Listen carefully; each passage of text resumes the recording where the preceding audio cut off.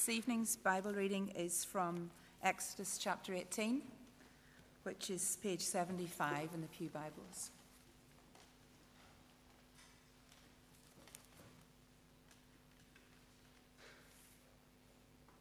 Exodus 18, verse 1, Jethro visits Moses.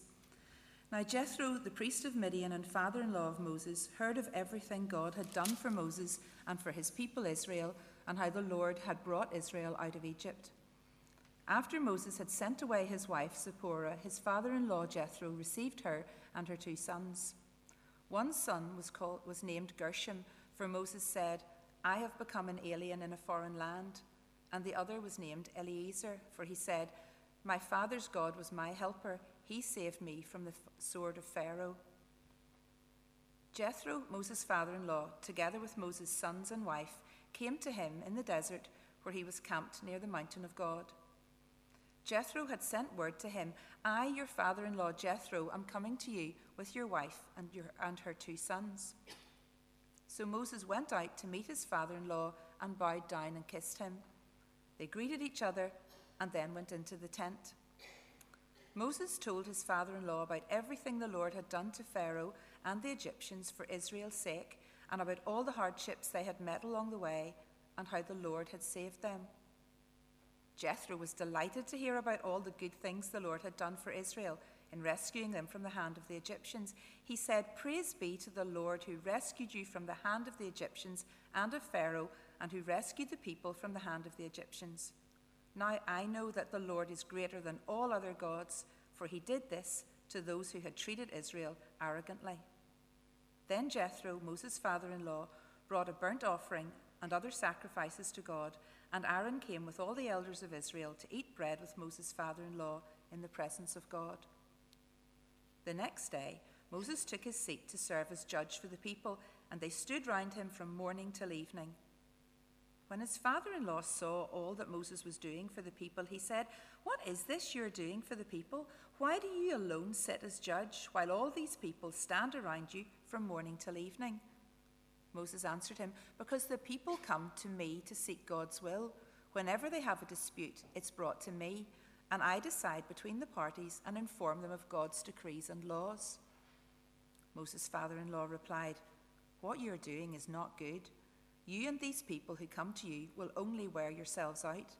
The work is too heavy for you. You cannot handle it alone. Listen now to me, and I will give you some advice, and may God be with you. You must be the people's representative before God and bring their disputes to him. Teach them the decrees and laws and show them the way to live and the duties they are to perform. But select capable men from all the people, men who fear God, trustworthy men who hate dishonest gain, and appoint them as officials over thousands, hundreds, fifties, and tens. Have them serve as judges for the people at all times, but have them bring every difficult case to you. The simple cases they can decide themselves. That will make your load lighter because they will share it with you. And if you do this, and God so commands, you will be able to stand the strain, and all these people will go home satisfied. Moses listened to his father-in-law and did everything he said. He chose capable men from all Israel and made them leaders of the people, officials over thousands, hundreds, fifties, and tens. They served as judges for the people at all times. The difficult cases they brought to Moses, but the simple ones they decided themselves. Then Moses sent his father-in-law on his way, and Jethro returned to his own country. Amen.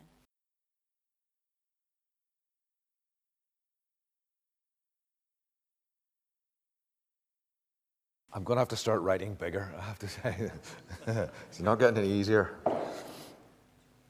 I was taking a class during the week on preaching, and we were looking at different types of sermons that people preach. And for most sermons, it's important to leave people with something concrete that they can take away and apply fairly directly in our lives. And that's, I think, what we like to do. But there's one type of sermon that doesn't directly have that specific nature to it. It's more about building an idea, building a vision, building a way of looking at things in general. And that's what I want to do tonight. I want to try and cast a vision of how leadership is done. But it's not just leadership I'm thinking about, because leadership is the context in which we have this here in Exodus 18, and I'm going to be looking back at 17 as well.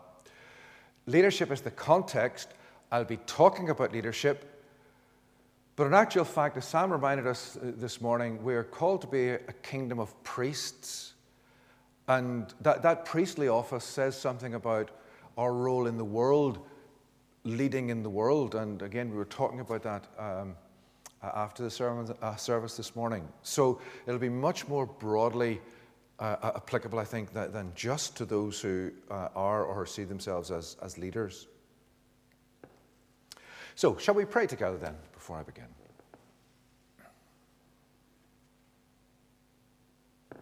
Father, you've called us to worship you this evening. You've drawn us to this quiet place where everything else is shut outside these four walls, and we're here together with you in a special way. And in about half an hour's time, we'll get up, and gradually we'll go out, and we'll go back into the world again. And so we pray that as we have worshipped you with our praise this evening, so we might learn from you in our meditation and be empowered to worship you with our lives as we go back to the ordinariness of all that you have called us to do and all that you've called us to be. In Jesus' name we pray. Amen. So, there's the question. Many of you will know that I like graphics, I like pictures. So I'm looking for a wee bit of help here. What picture do you think you might put up on that? Anybody, any suggestions? I'm tempted to break you into President Trump, Winston Churchill, sublime and no. Yeah. Which way around, indeed. Yeah, it could be a great leader. That would work. Any others? Mother Teresa, a big, strong example of Christian living. Any others? What about you could have somebody pointing, I can't say, and that sort of thing. Let's go. Arrows, direction.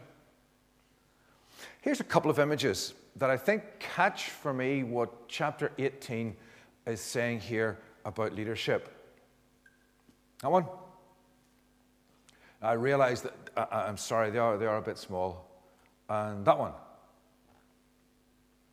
What's going on in those pictures? Anybody? Teaching. No, you're being too subtle. Patriarch, teaching, family. What's the action that's going on that's happening in that? Somebody's doing something. So, did I hear telling? Yeah. Claim it anyway. Yes, in the left-hand picture, you have the old man telling a story to the young people. In the right-hand picture, you have the older lady telling a story to the younger people. And that, I think, is the key to understanding chapter 18. But not only chapter 18, but chapter 17 as well. And that puts 19 and 20 into context. And again, as Sam reminded us this morning, this crucial time in the life of Israel is set in its bigger context. So the picture of leadership that I want to suggest that springs out of this text is that we simply lead by telling a story. But of course, it's not just any story. It's a particular story. And if you look at the verses that are up there, you'll see if you glance down them, 1, 4, 8, 9, 10, and especially 11. What's going on in those verses? Before Jethro gives advice to Moses, we'll come to that in a minute, what's going on in these verses? What's Jethro doing really?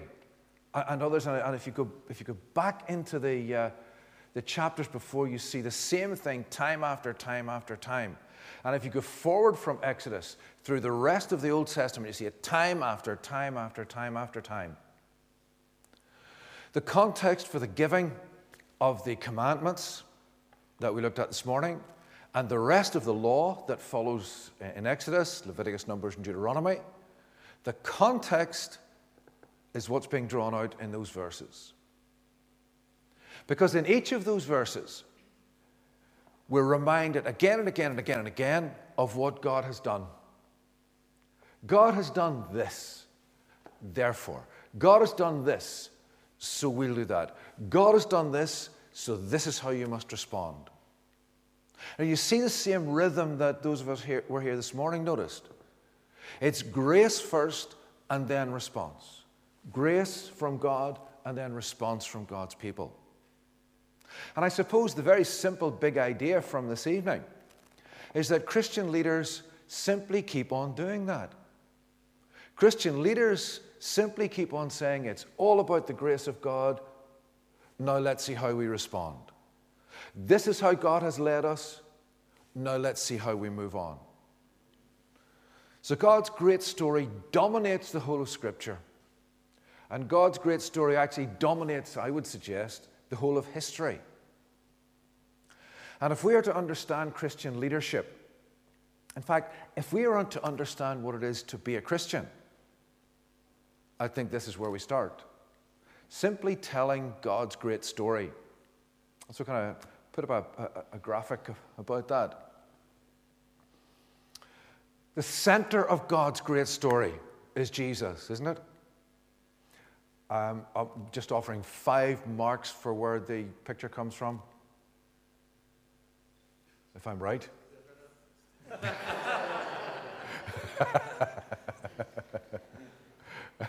I hope it's the Sistine Chapel. Yep. And I chose that for a particular reason.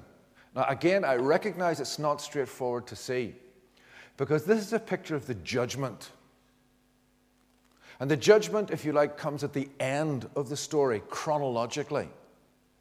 But if you can just see the detail, you probably have to come up to about here to see it, to be honest. But trust me in this.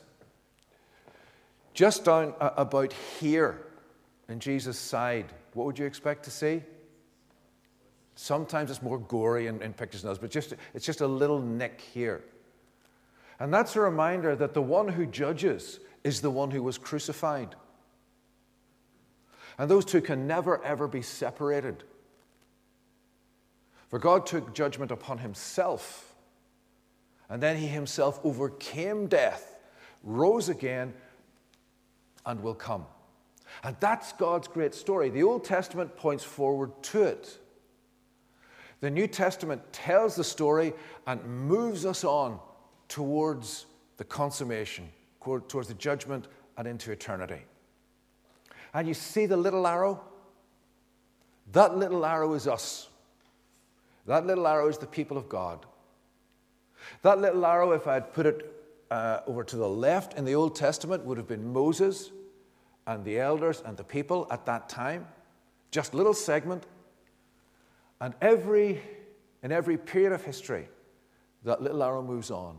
But the little arrow is only really understood in the context of the big arrows of God's story.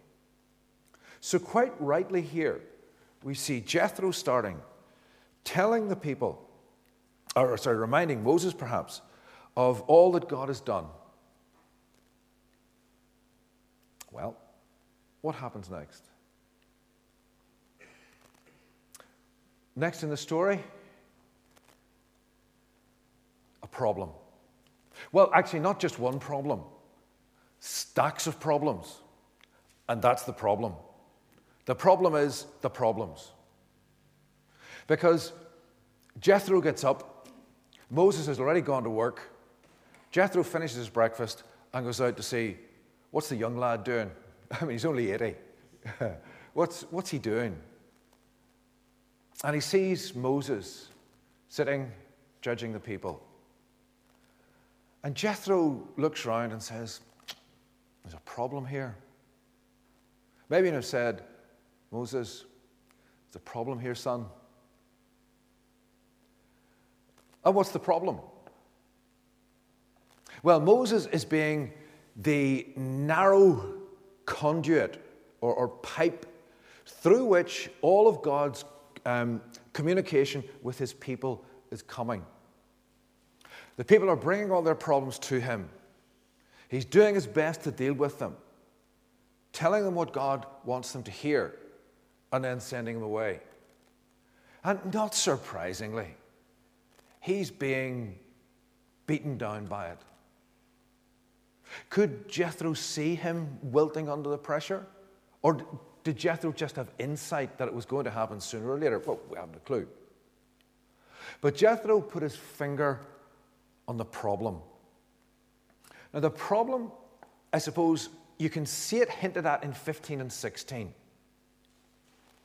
And it's in one little word, perhaps one little one-letter word.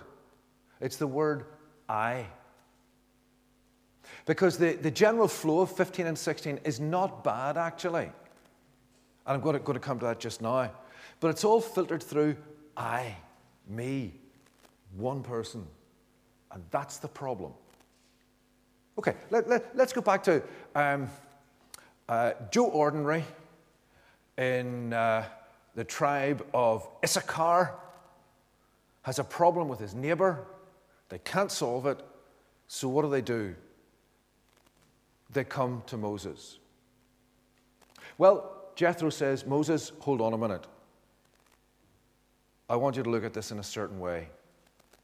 And if you come down to verses 19 and 20, you'll see what Jethro says Moses should do. And not only Moses, of course, but all of the other elders. They're all to take this same approach to people who have problems. Do you see what they do in 19? They take the problem to God. It's very straightforward, isn't it? Moses and the others are to be the ones who stand between the people and God. And this is where my eyesight really is going. I'm sorry.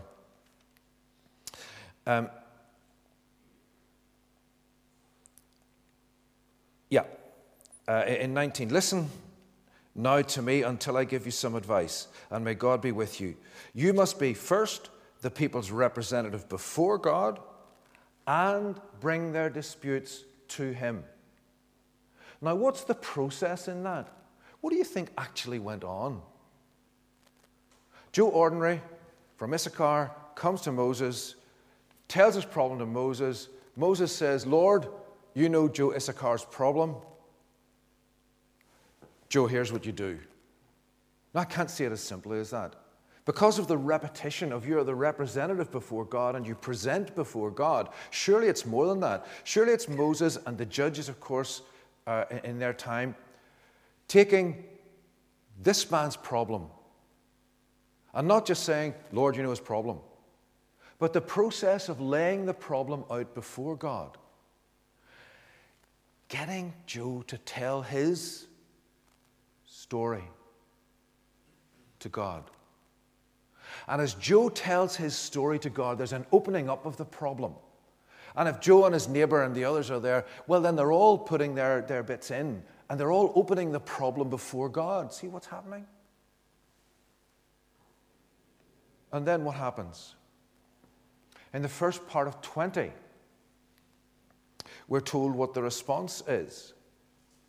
That they are then to tell the people what God says. The statutes, the laws, all that God says. Now, isn't there a certain ordinariness to this? But when you think about it, doesn't it just make such good sense? Lay the problem out before God and then listen to what God has said. And I wonder if this is where Moses actually does earn his corn. Because from the next chapter on, and throughout, and from the books following, there's an exposition of God's law. There's the spreading out before the people of what God says. And there are many, many rules, many, many regulations, all sorts of stuff. And we'll come back to that in a minute. What happens after that in verse 20? They listen to what God has said, and then they take action. Okay? And so Moses will talk with Joe from Issachar, bring to him God's word, and they will sense what God wants him to do. And so that's pretty straightforward. So far, problem, take it to God, listen to God, take action. And life's always easy like that, isn't it? You've got a problem, bring it to God, God speaks, you take action, happy days. But of course, it isn't as simple as that, is it? And there's no sense here in which it is as simple as that. Because we know as we read through Genesis through Exodus and through to Deuteronomy, it really isn't as simple because we've seen it up to this point. What happens? God does something for the people. He gets them out of their trouble, their problem's solved, they move on, and then what happens? They get themselves into trouble again. They start to grumble again. They do this, they do that. And so actually, it becomes rather circular. And for too many of us, this is actually a short-term problem as well. We have an issue. We take it to God, we listen to what God is saying, we take action, and it all goes haywire. And the problem hasn't actually got any better. If anything, it's maybe got worse. This little snapshot says, don't panic. Don't panic. Because you're still caught up in the great narrative of God's story. God's story hasn't changed. God's story is moving on. Interesting hand movement, that, isn't it? God's story is moving on. Oh, let's see if we can get a picture of it. Yeah. God's story is moving on. Not in your life, perhaps dead straight like that. But in your context, maybe it's going round and round. Maybe you can't quite yet discern how God is leading you on. But keep going. Keep this pattern in your life. Keep this pattern in your leadership. Because that's how God often moves with his people, because that's what we are. We keep getting ourselves into trouble. It just happens, doesn't it? And so God is keeping going round this circle. And as we're going round this circle, it's rather like riding a bike, isn't it? Your feet go round and round, but magically you move forward. So what Jethro says to Moses here is, in your pattern of leadership, you've got a sense of what's going on, and you're right. But let's make a few changes to it. Don't take all the responsibility on yourself. Make sure that it's all about taking the problem to God, listening, acting, and then maybe repeating the cycle as a way of going. And of course, if we go throughout the scripture, not only do we see that cycle, but we see another word that isn't really mentioned here, but is actually undergirding so much of this throughout the rest of the Old Testament and into the New Testament. And it's the word wisdom. Anything from God that is filtered through your mind or mine will always be, if I can put it reverently, in danger of being corrupted just a little bit. And if we're taking any form of leadership, whether it be in the congregation here, in the community outside, within our family, within our workplace, among our friends, anywhere, we will need the wisdom that God alone can give. We will need the wisdom that Moses needed, that the other leaders of Israel needed. We will need the wisdom, I wish I could flick back to that picture again, but I didn't think of it quickly enough. The wisdom that is centered in Jesus Christ, as Paul tells the Corinthians, that Jesus is the power of God and the wisdom of God.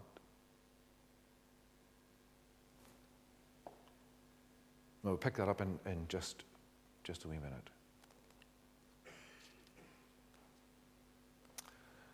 There's a little story to be told. Kind of a quick show of hands, all right? I'm going to read out some names. As soon as you recognize any name, would you give me a quick wave? Okay. James Price. Okay. Excellent. Excellent.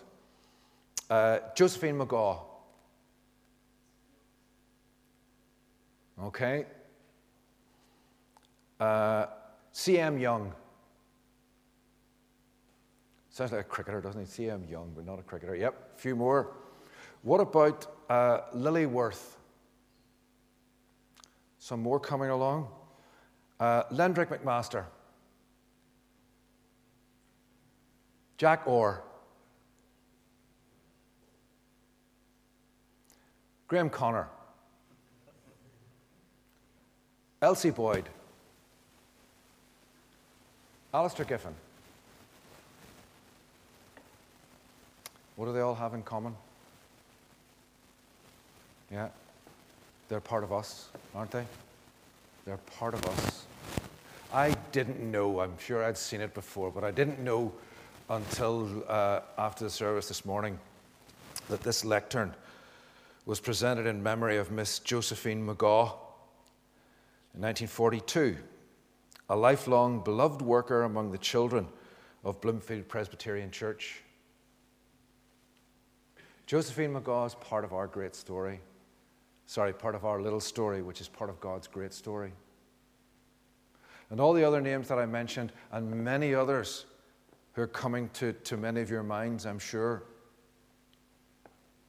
who have served Christ in this place and have gone to be with Christ in perfection. You see, the story of God envelops our little story as his people here.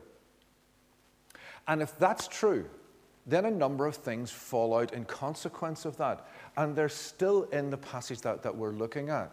Let me just give you a few examples. Jethro says, son, I'm going to talk to you. Listen to my advice. And anyone in Christian leadership who chooses not to listen to advice is a fool. And can I say graciously, anyone who's younger in leadership and refuses to listen to those who are older is a fool. Let's go for broke as well. Anybody who's older in leadership and refuses to listen to those who are young is a fool. Because in the providence of God, there seems to be that, am I okay? There seems to be that dynamism where older people in a fellowship have a sense of eldership. Been there, done that, experience, have walked with God, whereas younger people tend to have a sense of we can do great things, a sort of prophetic, let's go for it. And the Church of Jesus Christ needs both of those. So Jethro says to Moses, you may be 80, but listen to advice. Now, of course, I'm not saying, nobody would be daft enough to say all advice is good advice. You think forward a lot of years and you come to Rehoboam, son of Solomon. And he listened to two sets of advice, one from the older people and one from his mates. And he chose the wrong one. So just listening is not enough. And we're back here to this wisdom thing, aren't we? We take advice and we listen for God to speak to us before we take action. Not only listening to advice, but again, it's the same thing that Jethro is telling Moses. Share the responsibility. The church is no place for lone rangers. Never has been, never will be.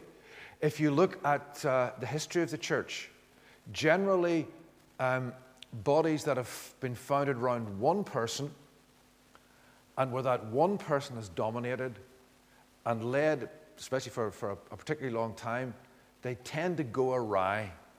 Either they hive off into being cults, think of the Mormons here, for example, or else when that leader dies, they split because he was the one who held them together, not a corporate leadership. In the Reformed tradition, we go for corporate leadership. And that's the corporate leadership of the mums together, who talk about just what it's like being a mum of small children. And the bowlers, who talk together about what it's like to be in the prime of life and sharing the responsibility together, as well as, of course, in session committee and so on. We carry the burden together. And then, of course, I suppose it's rather obvious. Again, Jethro is saying this: accept help. Accept help when it comes along. There's a certain arrogance that strikes some people. And I suppose I would have to confess, I see it in myself sometimes, which is why I'm aware of it. That arrogance that says, I know. You don't. I'll go my way. Just watch me. How foolish is that? Especially when you get 2 or 3 steps down the road and you realize, oops, this is going nowhere. I thought I knew what I was doing, but the problem, where am I getting to now? Where do you go at that point? What do? You start going around that circle again. You bring it to the wise people who know how to bring it before God with you. You say, Lord, let me lay this out, and those who are wise will help you lay it out before God. Those who are wise will help you find what God is saying through His Word. Those who are wise will help you work out how to respond to it and start moving on in the great cycle of God's story again. See, that story keeps coming back, and that cycle keeps moving on and on. Then the last thing in this particular section reaches actually back into 17. Now, if I had thought earlier, I would have asked you to read 17. Because in chapter 17, we're introduced to a couple of people. There are really 3 people I want to mention. A battle is raging. While Moses holds his hands up, Israel's winning. When Moses lets his hand drop, things start to go wrong. Okay? And the 2 people who hold Moses' hands up are Aaron and Hur. Interestingly, Aaron's a big player in this, and we know lots and lots about him, and his story goes on and on and on. Who's Hur? Sounds like a sort of Belfast question, doesn't it? Who's Hur? He only gets a mention here. That's about it. He basically disappears after this. But he was one of the 2 who held Moses' hands up. Who's the other big player? The other big player in that chapter is, here's where he's first introduced to us in chapter 17, and he keeps popping up from now on, time and time and time again. It's Joshua, isn't it? So from chapter 17 on, Moses is preparing for the future. Moses knows he can do some stuff himself, but here's the first time perhaps where Moses has to say, I can't lead these people into battle, but Joshua can. And this was at the start of Joshua's apprenticeship. Had it been going on for a while before this? Who knows? But certainly there's a marker here. The older man who looks down at the apprentice and says, this is how to do it, son. Let me show you. Because the time will come when the older man retires and the work has to go on. I get depressed sometimes when I look at the back pages of the Presbyterian Herald. Occasionally, and for various reasons. Well, one of the reasons that makes me slightly depressed is when I see a picture of the ordination of elders in a certain congregation. And you look and you think, they haven't got long for this world. No. Why wait until they're that age before electing them as elders? Are there no young people? Is there no building for the future? It's a truism, isn't it, to invest in our young people. And great leadership recognizes that the story of Lillywworth and C.M. Young and Jack Orr and Alistair Giffen carries on through us now and will carry on when we take our places with them. And our responsibility is to do what Moses did. Call people to himself. Train the leaders whom he's talking about in chapter 18 and the Joshuas who will take things on. into the next generation. It's what Jesus did, isn't it? Yeah, it's what he did. He prepared those who would carry things on when he wasn't there. So, we lead by telling God's great story. It's a long story. Again, doesn't Jethro say this to Moses? You'll wear yourself out. Leadership is for the long haul. Patterns of leadership that are livable, that you can work with, that aren't going to destroy you. Make sure you're doing that. Can I, again, just remind you, we're not just talking about elders, committee, leaders in the community. We're talking about parenting here. Parenting's for the long haul. Yeah, I was reminded of the phrase just last night. Somebody said it on television. You're only as happy as your least happiest child. A parent is only as happy as their least happiest child. It goes on for the long haul. All types of Christian leadership, all types of Christian witness. So he's saying to Moses, build patterns into your life that will last, so you won't burn out. You're in it for the long haul. Actually, it's more than that. The very long haul. Because the long haul is that one. And the patterns of leadership in this fellowship together, in our families, in anything we do among our friends, our communities. Jethro's words are wise to us, aren't they? Jethro's words that have tucked within them a way of dealing with issues as they come up. Spread them out before God. Listen to God speaking. Take action. See what happens. Spread that out before God.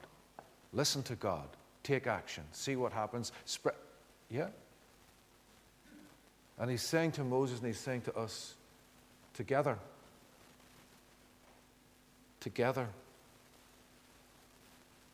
Together. See our story in the context of the fantastic things that God has done for us. In the context of the great things he's going to do for us. But ultimately in the context of Jesus Christ, who gave his life for us, who lived, died, rose, ascended, and one day will come in judgment.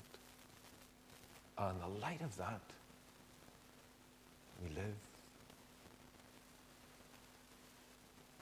Let's pray together.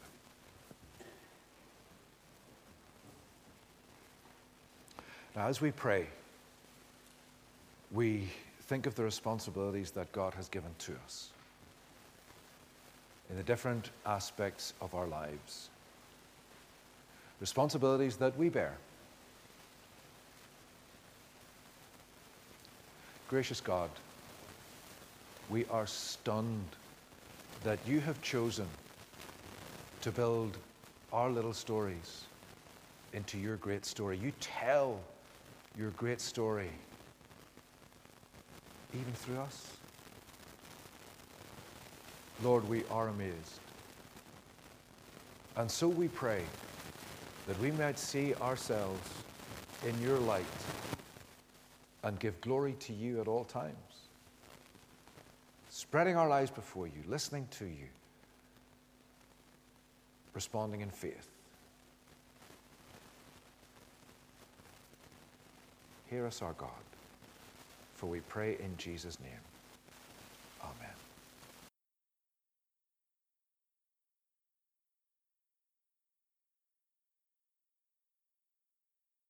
And so may the grace of the Lord Jesus Christ and the love of God and the fellowship of the Holy Spirit be with you all.